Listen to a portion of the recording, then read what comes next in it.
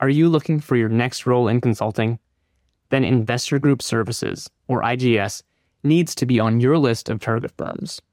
At IGS, you'll work closely with senior firm leaders to help private equity and corporate clients make better investment and strategic decisions.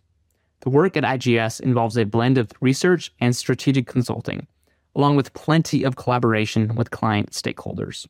Find out for yourself if IGS is the perfect fit for you via the link in this episode's show notes or at igsboston.com.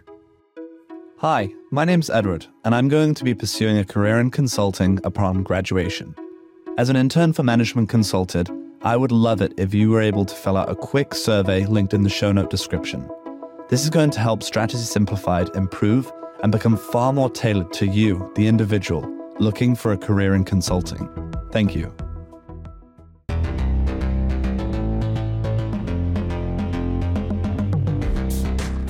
Strategy Simplified, welcome to another episode. Today I'm very excited for this live case demonstration with Lisa and Zoe. Let me quickly introduce them. Zoe is a current master's student at the University of Edinburgh. He's an incoming associate at BCG London and will start in the fall of 2023. Lisa is a former McKinsey consultant and coaches aspiring consultants to case and fit interview success. You can actually work with her one-on-one via Zoom via the link in the show notes. Now, to see the exhibits that you're about to hear about from the case, follow the link in the show notes to make sure you get the full story. Finally, we encourage you to follow along with Zoe. Pull out a pencil and paper and see if you can solve the case alongside this future BCGer. Let's dive in. So my name is Lisa Bright. I'm a coach here at Management Consulted. I've been coaching case prep here for about 8 years now. Time has flown by. I actually joined McKinsey as an undergrad. I interned there my junior year of college, and then I went back full-time for a couple more years after that. I left McKinsey in about 2014, and at that time, joined Management Consulted as a coach while I was working on a bunch of entrepreneurial projects that I had on the side. And it's been some time that I've been working on that, and so currently I own a real estate firm as well as a healthcare business, and then coaching with Management Consulted. So I've coached undergrads, MBAs, PhDs, experienced hires, the full range with a ton of the firms, including MBB, the Big Four, as well as a ton of boutiques as well. So super excited for our case today, and I'll pass it off to Zoe to give you a quick introduction on his background before we dive into our case. Awesome. Thank you so much, Lisa. My name is Zoe Mewude-Steves. I'm a fourth-year international relations student at the University of Edinburgh. This is actually quite cool being here because I used to listen and follow along with the live cases. So I think it's a very good sort of experience to actually be on the hot seat this time. And I'll be starting at BCG in London in the fall. So looking forward to today's case. Awesome. So we're just going to go ahead and dive in here. So let me know when you're ready for the prompt, Zoe. I'm ready. Good. All right. So the client that we're working with today, they've been in business close to 90 years. The original founder started in the whiskey business, but over time, successive leaders have expanded the products so that today the company is now a multi-billion-dollar diversified liquor manufacturer. And less than 5% of their sales remain in that original whiskey category that they started in. So this expansion strategy made quite a bit of sense over the past 20 years as the total U.S. sales of whiskey have dropped by about 2% per year over that time frame, and the client's brand and their sales have been declining at that same rate, about a 2% annual decline for the past 20 years. Now, while the company does have enormous passion for this whiskey brand, as it was the founding basis of the company, in recent years, they've really been paying limited attention to it. Last year, however, something caused them to suddenly sort of take notice again because the market dropped by 2% yet again, but the client's brand and their sales dropped by 15%. And that was despite selling 10 million bottles in this latest year. And so the client has approached us in helping them in identifying what went wrong with their whiskey line this past year, and then really how to grow and improve that whiskey business moving forward. So what factors would you want to consider to help the client in better assessing what the issue was with whiskey and then how to improve it? Awesome. Thank you so much for the prompt, Lisa. If it's okay, I just want to run it back by you to make sure I have everything correct. So the client has been in business for 90 years. They initially started in the whiskey business, but now that accounts for less than 5% of what they do because they expanded and they're now a multi-billion-dollar liquor company, you said. And this strategy made sense, right? Because whiskey sales have been dropping 2% every year. And so this was a good strategy. But last year, theirs dropped 15%, whereas the overall standard was still a 2% drop. Even though this is despite the fact that they sold 10 million bottles of whiskey. And you would then like me to know what went wrong and how they can grow and improve this. Is that correct? That is correct. Brilliant. Okay. Is it okay if I ask a few just clarifying questions to make sure I understand this? Yep. Take your time. Awesome. So you said they are a multi-billion-dollar liquor company. Is this just in the US? Is this their sole market? Yeah, so we're just looking at a U.S. business here, so they don't have any kind of international operations. Right. Okay. And you said that they sold 10 million bottles. I just want to clarify that is whiskey specifically, yes? Yes, 10 million bottles of whiskey last year. Awesome. All right. And when you say that they want to know what went wrong and how to grow and improve this, do they have any specific targets of how they want to improve it by? Do they want to get the whiskey business maybe back in line with market standards? So I'd say at a minimum, their target is to hit that 15% drop, kind of recouping that from last year, getting back to where they were. Right. Obviously, they would like to do better than that moving forward, but that's their minimum baseline of what they're looking for. Okay. Awesome. All right. I think that is enough for now. If I have any more questions later on, I'll just ask you. Is it okay if I take a few moments to think about the factors that I might want to consider? Absolutely. Cheers. Thank you. We'll be right back after this quick message. Maximize your chances of landing a top 10 consulting offer by joining Black Belt, Management Consultant's premium case prep program. In Black Belt, you receive one-on-one mentorship and prep support from a former McKinsey, Bain, or BCG consultant like the one you're hearing from today. Your coach will develop a personalized plan for you and guide you through drill-based coaching sessions. Black Belt also includes expert resume and cover letter edits, because case prep is only so good if you don't get the interview. Learn more and register at the link in this episode's show notes. Now, let's get back to the show. Awesome. So we are trying to find out why their revenue reduced, essentially. And so I've decided to break this down first into two main buckets. First, I would like to consider maybe internal factors that might have been responsible for this. And next, I'd like to consider external factors. Now, within the internal factors, I'd like to fully understand specifically the whiskey aspect of this company. So have they introduced any new maybe systems or new operations methods, or just is there any new technology or any changes essentially in their internal processes that may have brought this about, including changes in sales, Salesforce, as well as marketing?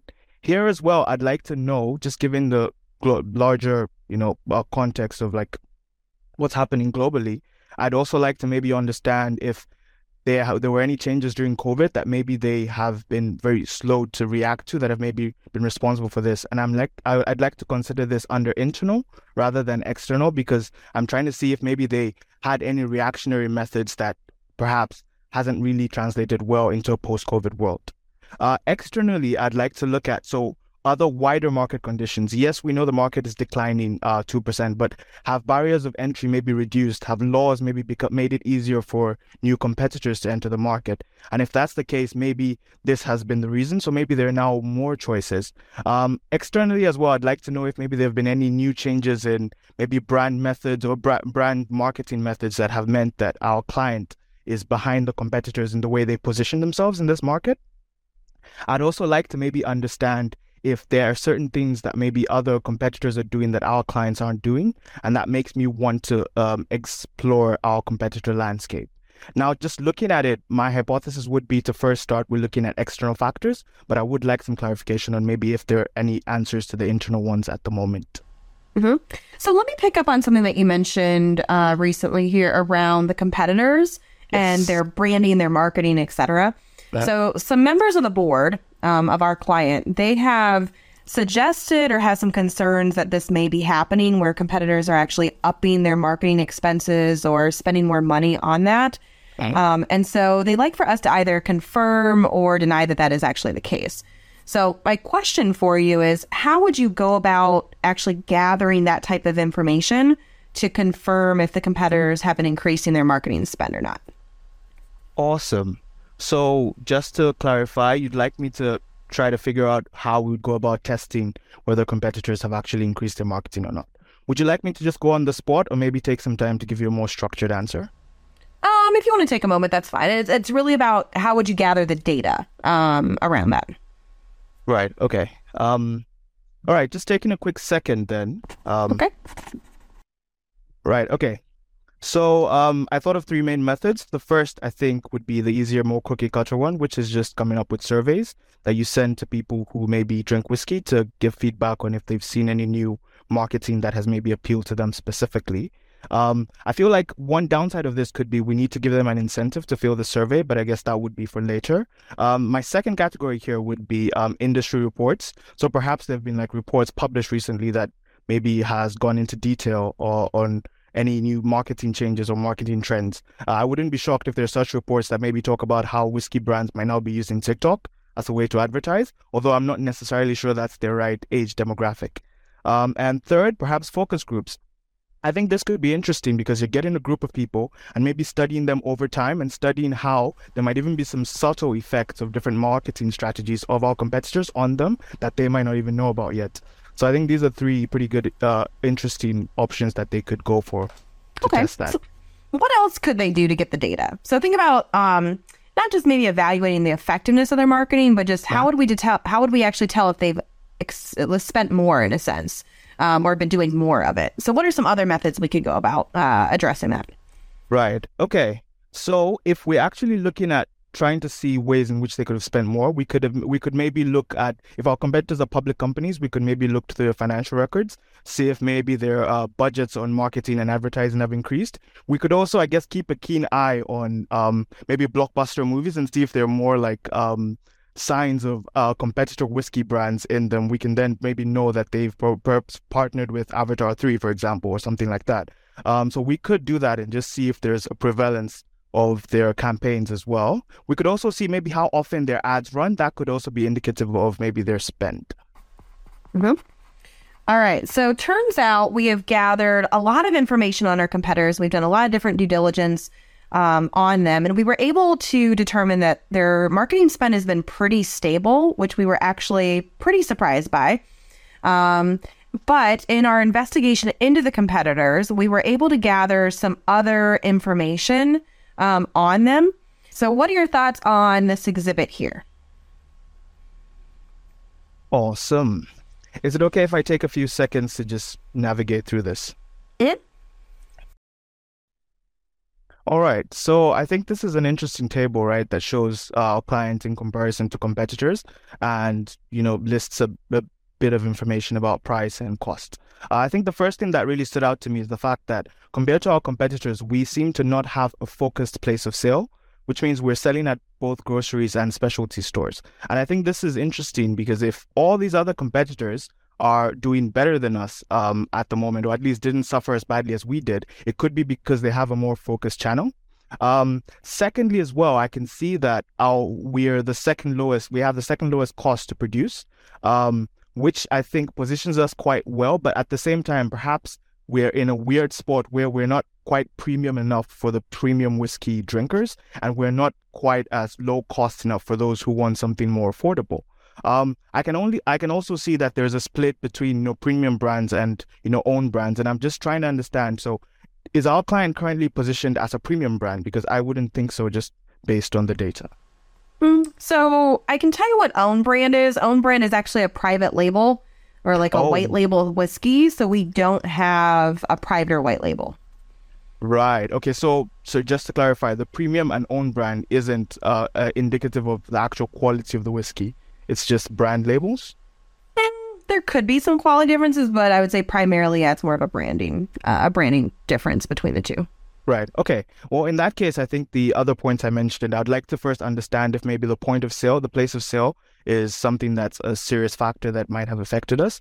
At the same time, I think just looking at perhaps if looking at how low our costs to produce are, maybe why we decided to price our product that high. I mean, we are making it's almost double of, we're charging almost double of our cost to produce. So I think that could be interesting to explore maybe our pricing structure. But again, I don't think lowering our prices is a way to really claw back the amount we lost last year, unless we really make up for it in high volumes. I can also see that a lot of our competitors were launched fairly recently. So as you said earlier, we are older, which I think confirms what the information you gave me initially. So if there's no other information from here, I'd like to maybe first understand our cost structure specifically to know why we price our goods the way we do, as well as just understanding more about the place of sale. Uh-huh. So based on this, though, I don't have too much additional data on that, but based on the chart, what's your thought in terms of what the client should maybe do moving forward based on this information? Is it okay if I take a few seconds to think about that? Okay. Sure.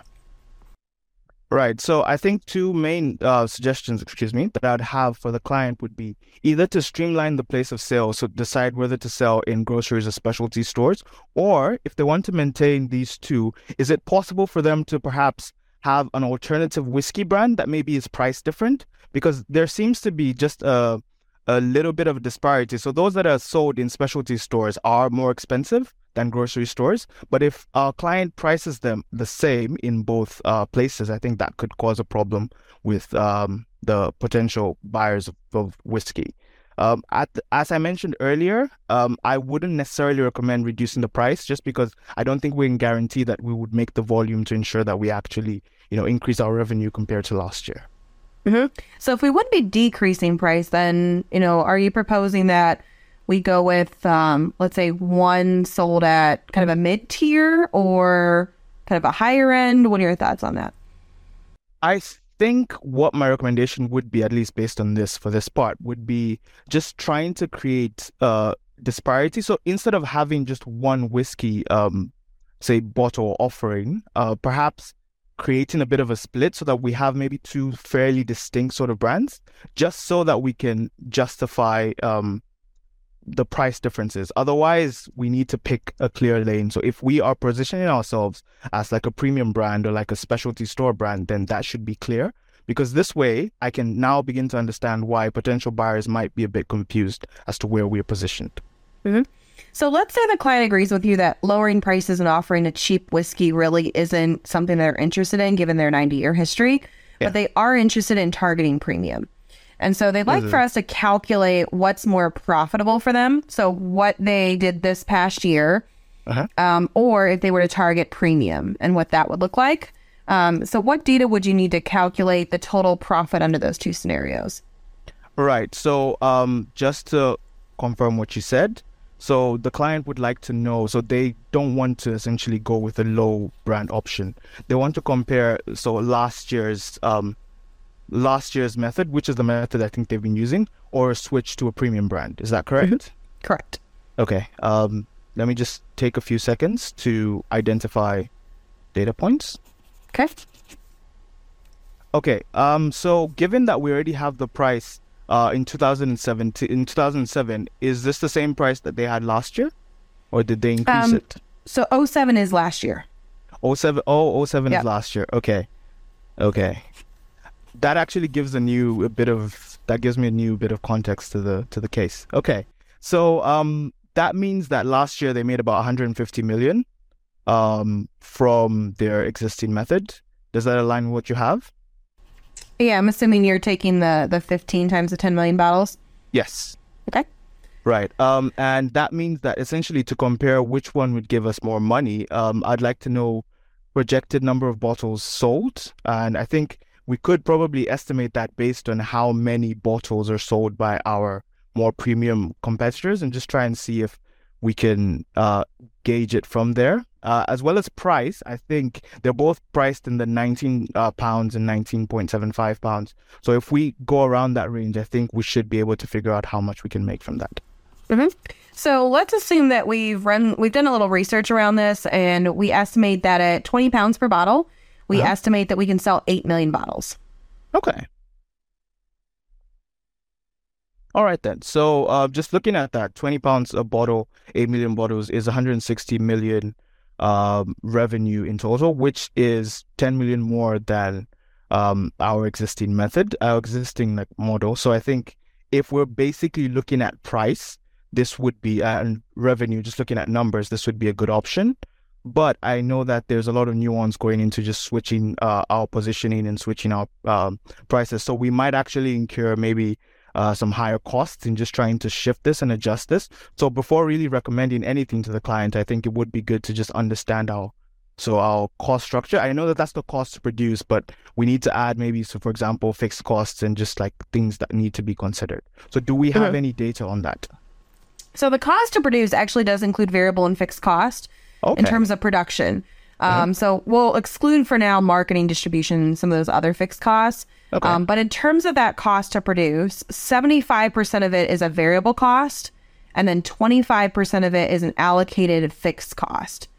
And for now, we're going to assume no change to the overall cost structure for the business. Okay. So 75% of the cost to produce is variable and 25 is fixed. Correct. And I'm assuming that's in the 8 pounds for a bottle. Yes. Right. Okay. And am I right in assuming that we're maintaining that cost remains the same even after we switch? I wouldn't say that the 8 might remain the same. So keep in mind you have variable and fixed cost. Okay. So might want to think about how those either adjust or don't adjust with volume. Right. Okay. That's interesting. Okay. So right now, just because I've left this calculation hanging on the side, just that means that our cost with the existing model last year would be 80 million, which means that we're making about 70 million in profit. And bearing in mind that this is a decline from the year before. So if our cost structure is 75% variable and 25% fixed, the fixed cost obviously doesn't change given that we are maintaining those same structures. But the variable cost changes. So is it okay if I take a few seconds to just think of maybe a few ideas as to how I could visualize or just try to understand how a variable cost would change? Okay. Thank you. So am I right in assuming that since we're selling 8 million bottles, we're not going to produce the same number of bottles as we were with the previous method? Is that correct? Yeah, so the 10 versus the 8. Right. 10 million versus 8 million. And if it's 10 million versus 8, and then that means that our variable cost might actually go down. Is that correct? Well, in total, probably yes. Okay. So my initial hypothesis or method was that if it costs essentially £6 per bottle, and we're producing 10 million, it wouldn't necessarily reduce proportionally, but I tried to use that to just give myself an overall idea of how much it might reduce by. But if that is what would happen in total, then I'm not entirely clear on how we would get the 75% that would be that would change with the new method. The fixed would remain £2. So I go back to the 6. So the variable cost is 6 per bottle, is what you said currently. Yes. So you have a new volume. So I think you should be able to get the variable cost there. Okay, let me see. The variable cost is 6.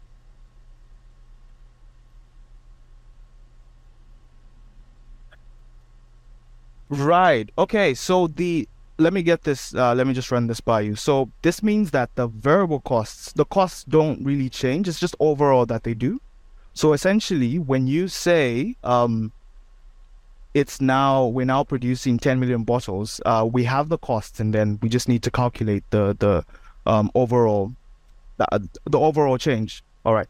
So let me just. So I'd go back to the 6 per bottle. So the 6 per bottle is still saying 6 per bottle, whether it's the premium or what they're doing currently.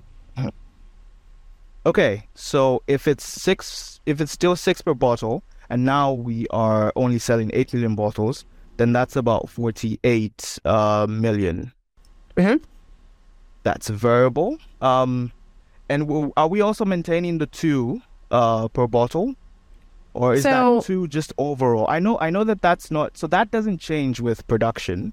I'm just trying to figure out a way to factor it in. Or are we ignoring it for now? So the 2 per bottle is the current allocated fixed cost per bottle. So what would be your total fixed cost currently? So the £2 per bottle is the current fixed cost, you said. Mm-hmm. So what would it be in total for the current year, or '07? Are we assuming the change has occurred, or with the previous method? Previous method. So back in '07, what is our current fixed cost in total? Right. Okay. So in '07, when our sales were 10 million, and our fixed cost were 2, then our fixed cost would be 20 million. Mm-hmm. Right. And so that would remain the same. Yep. Awesome. Okay. That actually makes sense now that I look at it. Okay. So that means our variable cost would be 48 million and our fixed costs would be 20 million with the new method, which means our costs overall would be 68 million. And compared to the 160 million, so that's 68, so that's about 92 million. So again, that is interesting. That is definitely it's a $12 million increase. And giving double check that real quick. Sorry, it's a $22 million pound increase, which is fairly sizable. And just since essentially our overall aim was to get back the 15% that they lost, that means that this 70 million that they had was actually 85% of what happened the year before. So keep in mind their target is a revenue target as opposed to a profit target, though. Right, it's a revenue target, right? Mm-hmm. Okay, so that means it's the 150 million that was 85% of what they had the year before. Mm-hmm. Which means if I divide, let me try and see. So that would be 15,000 divided by 85. Okay, this will definitely be an estimation. So I've reduced this down to 3,000 over 17. Is it okay if I round up the 17 to 20 and I just know that my overall answer is slightly less? Thank you. Okay. Let's see. One.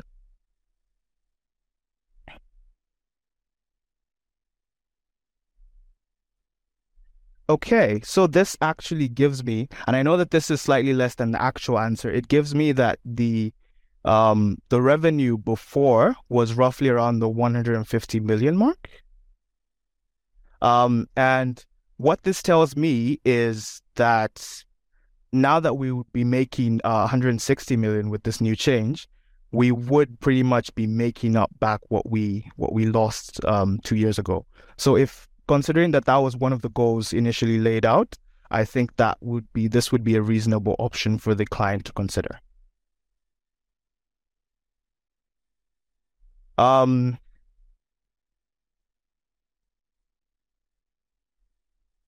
So I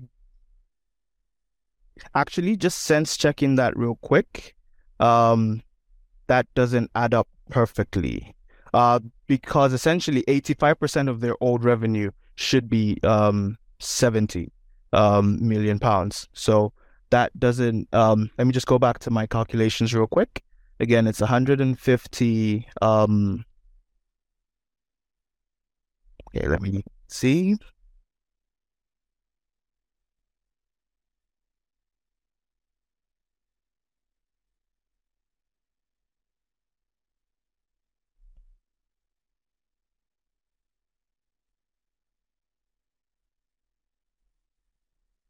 So I think it's roughly going to be less than 200 million, around that range.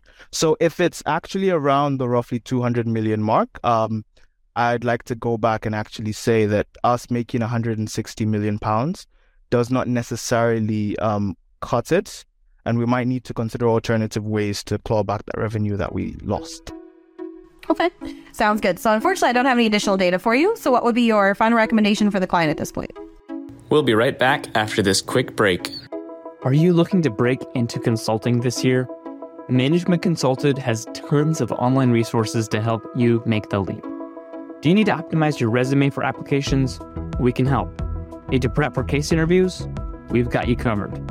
Or need to build skills for the job? Well, you're in good hands. With thousands of free articles and videos, along with paid ways to engage, we've got everything you need to be confident that you're on the right track. Visit managementconsulted.com to get started today. But if you're not sure where to start, just send us an email, team@managementconsulted.com. We'll direct you where to go or hop on a quick call to answer your questions. We can't wait to walk with you. Again, visit managementconsulted.com to get started on your journey into consulting. Awesome. Oh, well, thank you so much for the opportunity to work on this case. My recommendation is that although it would claw back some revenue, I do not think you should switch to a premium brand solely. This is because that you will not make as much money as you intend to make. That said, there might be other options to consider, such as maybe switching your place of sale or just repositioning the brand, as well as potentially looking to maybe phase off this business altogether. While there are risks involved with this, there is a capable team that can work on this and just research it for you so you can make a good decision. Thank you so much for your time. All right, case done. All right, you're out of the hot seat. Awesome. Whenever I do case prep, I always ask people their initial reactions to the case, just to kind of get your thoughts and feelings on this one. What do you feel like went really well? What pieces are you maybe not as comfortable with in this case? How this went previous to or in relation to other cases that you've done previously? So just want to get your quick thoughts, and then I'll give you mine. Awesome. Well, I think considering that this is the first time I've cased in about 3 months, it could have gone way worse. It could have gone way worse. But I think it was a fun case. I quite enjoyed finding out about whiskey. Again, I have a bottle of Jack Daniels just staring at me. It didn't give me any inspiration for the case, unfortunately.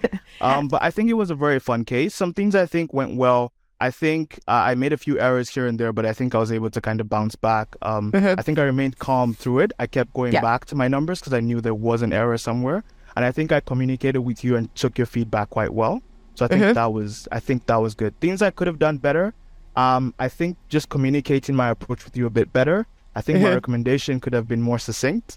It came when I was expecting like another page, so I just went straight in it. It always does, by the way. Yeah, so I just think a few things here and there, but I'm very interested in hearing what you felt about it. Awesome. So I think you did a great job for the case, especially if you haven't cased in 3 months. Usually even a couple weeks off and people get a little bit rusty in their cases. It's fascinating how quickly that sets in. So I always recommend people to, let's say they get a first round and then their second round isn't till 2-3 weeks later. I'm like, make sure you still keep casing in between because it does, it gets rusty very quickly. So commend you on that. That's not an easy thing to do with 3 months off. So let's go back and take a look at the case. I agree with most of the things that you said overall. But I want to go back and kind of dive into a few of those pieces in more detail and really kind of look at how we dissect this case well. So starting with the intro, I think you did a good recap, right? I felt like you got all the information, etc. I even recommend even a little further than that. Feel free to synthesize, putting it back in your own words. Sometimes that's a great way to start digesting the prompt. And so, for example, I might say, if I understand this correctly, our client's kind of an old school whiskey manufacturer. They've been around for some time. And it seems like they've been trying to expand their business into other areas because the whiskey product line just isn't that attractive, right? The market's been dropping 2% a year. And so they've kind of been neglecting the whiskey line is what it sounds like. And so they've been paying limited attention to it. But then last year, right, they really took notice because something shifted. So just kind of rewording it back in your own words. Sometimes tricky to do in the spot, but that can really kind of help you start to digest that prompt really well. So that was good. Clarifying questions, confirming the U.S. market. In addition, business model wise, you could confirm are they distributing, working through retailers? You could, not a necessary question, but just addressing the business model. And then also you asked about the targets, which is good. And I think you did a good job bringing that back in at the end to say, oh yeah, you did give me a specific target. Let me make sure I capture that. A lot of people miss that in this case. So if you have a numeric target, just making sure you go back to it. So that's good. So overall, pretty decent intro. Structure on this one. Curious your thoughts on your structure since you've been off for 3 months. I find structure is the thing that gets the rustiest the fastest. I'm just curious your thoughts on how you did with the structure. Yeah, I think the Zoe that was interviewing for BCG would be very shocked. I feel like my structure was quite shoddy. I think I could have gone a bit deeper. I don't know. What do you think? Yeah, so I think you have this internal-external split, right, is a little on the generic side, the wording of those two, but it is the right baseline of a structure to use, right? So anytime you're looking at a strategic type question or a revenue decline question and you're digging into the drivers, that market, company, product, customer type approach works really well for these, which if you think about it in a nutshell, market and customer are more external factors, and then company and product are more internal. So I teach this quite a bit when I do case prep, but I say, internal, external is the right way to think about it. You just want to go one level deeper so it's not quite so generic and then bucketing, but it is the right content, right? So those are the things we need to take into consideration. It's the driver of a revenue decline in this case. So I think at a high level directionally, which is good, 3 months off, that's to be expected. So I would have laid out the buckets as, first of all, it could be some kind of competitive landscape issue because we know we've lost market share. If the market drop 2% relative to our drop of 15. So I want to know who stole share and why would be bucket number 1. And then bucket 2, so I want to look at if there's been a shift in consumer taste or preferences that we didn't anticipate because we've been asleep at the wheel for the last X number of years. Third, better assessing if there was something internally that caused an issue, like an operational problem of some kind. Again, they've been paying limited attention to it. And then maybe an issue with the whiskey itself. Sounds and then good. Really diving into the competitors, customers, operations. I think you hit most of those pieces. On the product side, I would just talk about pricing changes, packaging changes, quality, recall issues, or there could be an issue with the underlying whiskey, like what's actually on the shelves that could be causing a problem. So cool. I think you've hit most of those points, just like I said, more targeted buckets, deeper in those, but hey, for 3 months off, not bad. So that's good. And then also I noticed that you started with a hypothesis, so that's good. I might even give, you said it probably was an external issue. I might even give a reason for that of we know we've lost market share. And so because of that, I'm anticipating that maybe there was a shift in the competitive landscape or the market as a whole that our client neglected because they've been asleep at the wheel basically for the last X number of years. So I think I want to start by looking at market factors and what changed.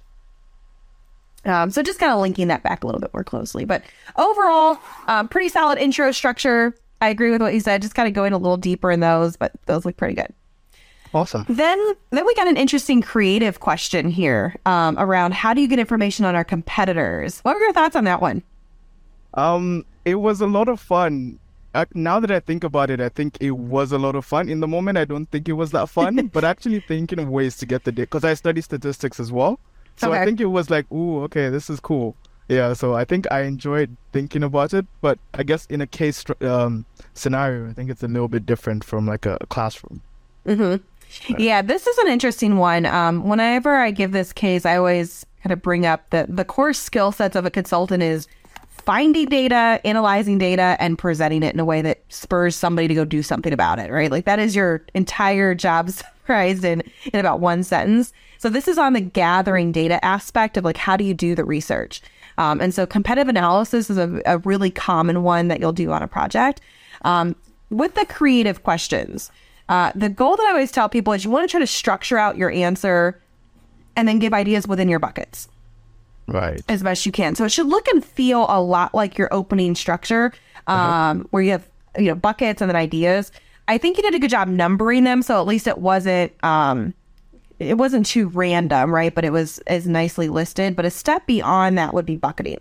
So this one, for example, my suggestion for this one would be I'd split it primary and secondary market research.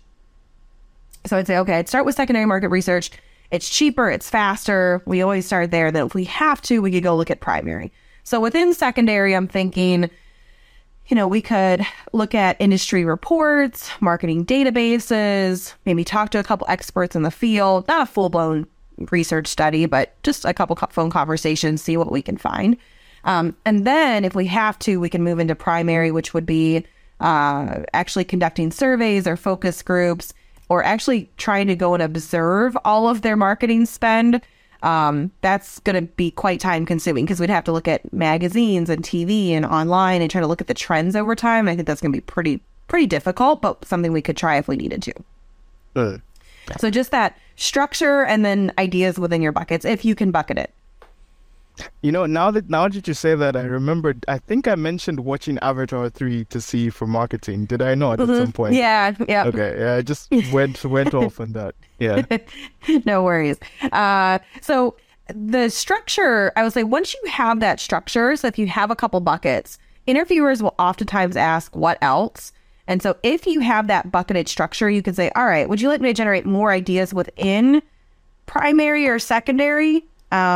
Or maybe something different. And I'm like, within primary. So you're like, okay. And then you can kind of keep going within that bucket. Right. So I think you got a pretty good number of things on my list, but that structure for folks listening, may help navigate that what else question. I personally hated creative questions when I interviewed. They keep asking what else and you don't know what else to say. So the more you can structure, the more you can kind of help yourself, help your interviewer, and helping you. It just creates a lot more structure to the answer. Right. Yep. Okay. Awesome. Chart. How do you feel about the chart? I know there's quite a bit of information in this one. I think I should have asked you what year the case was happening in, because if I did ask you that earlier, then the first thing I would have said was that the chart kind of confirms my structure where I said there might have been new entrants into the market. Yeah. So I think I missed that bit of analysis because I didn't ask that question. So I want to talk about that a little bit. I noticed in this case, you asked for a few pauses as you went, right? So the pause on the chart of the creative questions. And I'd say I'd probably dial those back a little bit. If you've been off for 3 months, that's to be expected though. But for folks listening, we usually say ask for a formal pause maybe once throughout a case. I would save it for one where you're like, I really need a pause. I have no clue what I'm going to say. Charts is one that I encourage people to keep talking through the chart as you go, because you can actually start kind of reading that chart out loud and start digesting that information. And then you can ask good clarifying questions as you go and as you start to review that chart. Otherwise, what'll happen in a chart or a math question is you could end up 3 minutes into reviewing it and you're like, I still don't understand what's going on here. Versus I always encourage people to talk through it and then they can address those issues as they come up. So what that might look like, for example, in this one is I would say, okay, we've got the brand, place of sale, cost to produce, 3 years of prices. Just want to confirm, what year are we in? Yeah, we're in 07. Okay, so that was last year when things really went awry based on the prompt. Noted. I'll make sure I come back to that. Okay, so moving from left to right here. If I look at the brand, we can see that the client seemingly has one brand, whereas A and B both have a premium and an own. I can see the premium is more expensive, but do we have a specific definition of what own brand is or the difference between the two? And I'm like, yeah, one's private label. I'm like, oh, okay. So our client doesn't have a private label. So they're actually more like a premium, generally speaking. Okay, that makes sense. So then we can see that the competitors are more differentiated. And then if I move to place of sale, we can kind of see that carrying through where the client's just offering one particular product, whereas the competitors differentiate. Cost to produce, yeah, we can see a pretty tight band between $8 and $8.50, except for competitor B own brand. Might want to look into that. But what I really care about is the change over time. So if I look at the prices, the client's been pretty stable. They did increase in 07, so I wonder if that caused an issue. Maybe not, because A and B premium have jacked up their prices, right? From 15 to 19 and 16 to 19.75. So big increase in price. And then they launched their own brands in 07. Okay, I see what happened. The market diverged, right, into this high end and a low end. We just kind of got left in the middle in the process. So we're targeting nothing in a sense. And we're now the most expensive in grocery, and we're the cheap one in specialty, which is kind of reverse of what you would expect. So it seems like they've been asleep at the wheel. Big market shifts have happened, and now they're kind of in a tough spot. And so what I would want to do moving forward is explore a few different options, right? We could either go cheap, go premium, or probably do both, right? Which is kind of what you were getting out of like two different brands, differentiating. And I'd say I want to explore those three different options. And I'd say, yeah, but the client, they just don't want to offer cheap liquor, right? Like that's not their history. They don't want to do that. I'm like, okay, that kind of leaves premium, right? That's really the only place to go. So it's when you get a chart like this where there's so much information, I usually recommend people just kind of like talk through each piece and then synthesize. Talk through it, synthesize. So that way you can really start digesting this chart, because even if you take 2-3 minutes of silence, it's probably still not real apparent what the core insights are. It's going to take a minute to digest all that data. Right. Okay. So, yep. So without the pause, you can just dive in, read, high level axes, think about, okay, what's my objective, right? I'm like, 7 is the main issue. Like I really want to come back to that. And then you can kind of start in a structured way, just going through the different elements of the chart. And ask good clarifying questions. You asked about the premium versus the oats. I think that unlocked a little bit. And then later when you asked about the last year, like, oh, that makes sense now in terms of what went wrong. Yeah. So good clarifying questions. Knowing what you don't know is really important to highlight in a case as well for folks on the phone. I think a lot of people approach a case thinking that they have to know everything and they're not actually comfortable asking clarifying questions. But it's, as a consultant, you ask lots of clarifying questions when you join a project because you just don't know the space or the client. So being a good question asker is quite important and a skill set they look for. Good. Awesome. So we got the chart. And then that kind of headed us into the math. How'd you feel about the math on this one overall? I think just going from the chart to the math, because I didn't ask those questions, I kind of felt a bit uneasy. So when we went into the math, I know I figured it out somehow in the end, but I think I didn't take good notes. And I think my note taking kind of went, AWOL for a bit. And I think that made it hard to navigate. But just thinking about it logically, as I think everyone would when they're not in a case condition, I think it's actually fairly straightforward, like calculations. It's not too complicated. But yeah, what was your experience just kind of watching? Yeah. I think you talked through your math quite well. Like in terms of the communication as you went, I think you could do a little bit more communication on the actual calculation. So for example, you said 150, which was correct. But let's say you wrote down a number wrong and it wasn't correct. I'm like, how'd you get there? Right. So I would just make sure you talk through each of the steps of your math in a little bit more detail. And one thing I always recommend people do with the math is I would set it up like an Excel spreadsheet.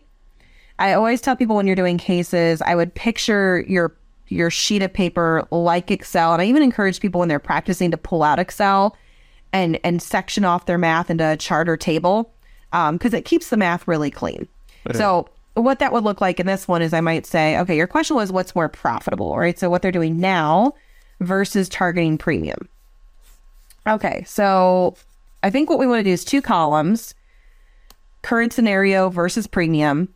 And you said you wanted me to calculate profitability for both. So obviously when we need to estimate or calculate out the revenues, subtract out the cost to produce. I'm assuming that's variable cost, correct?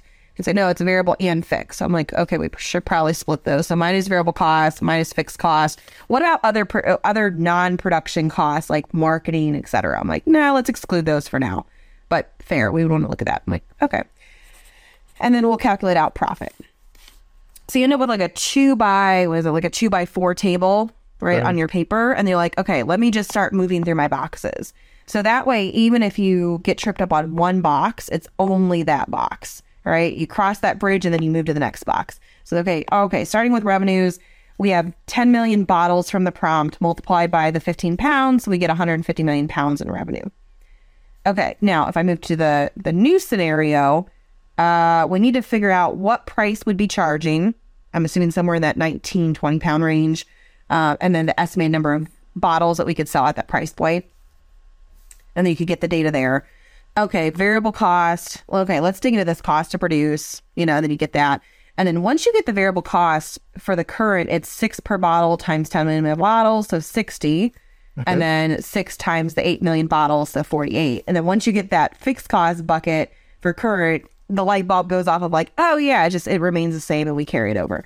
So I usually recommend that boxing approach, because what it does is it allows not just you, like everyone, when you go throughout a case, if you're trying to do approach and do math, find your numbers, it gets very jumbled. But if you just have like one box to zone in on, it could really just drive that focus as you go through the math and tackle one piece at a time. Block and tackle. That's my rule in the math.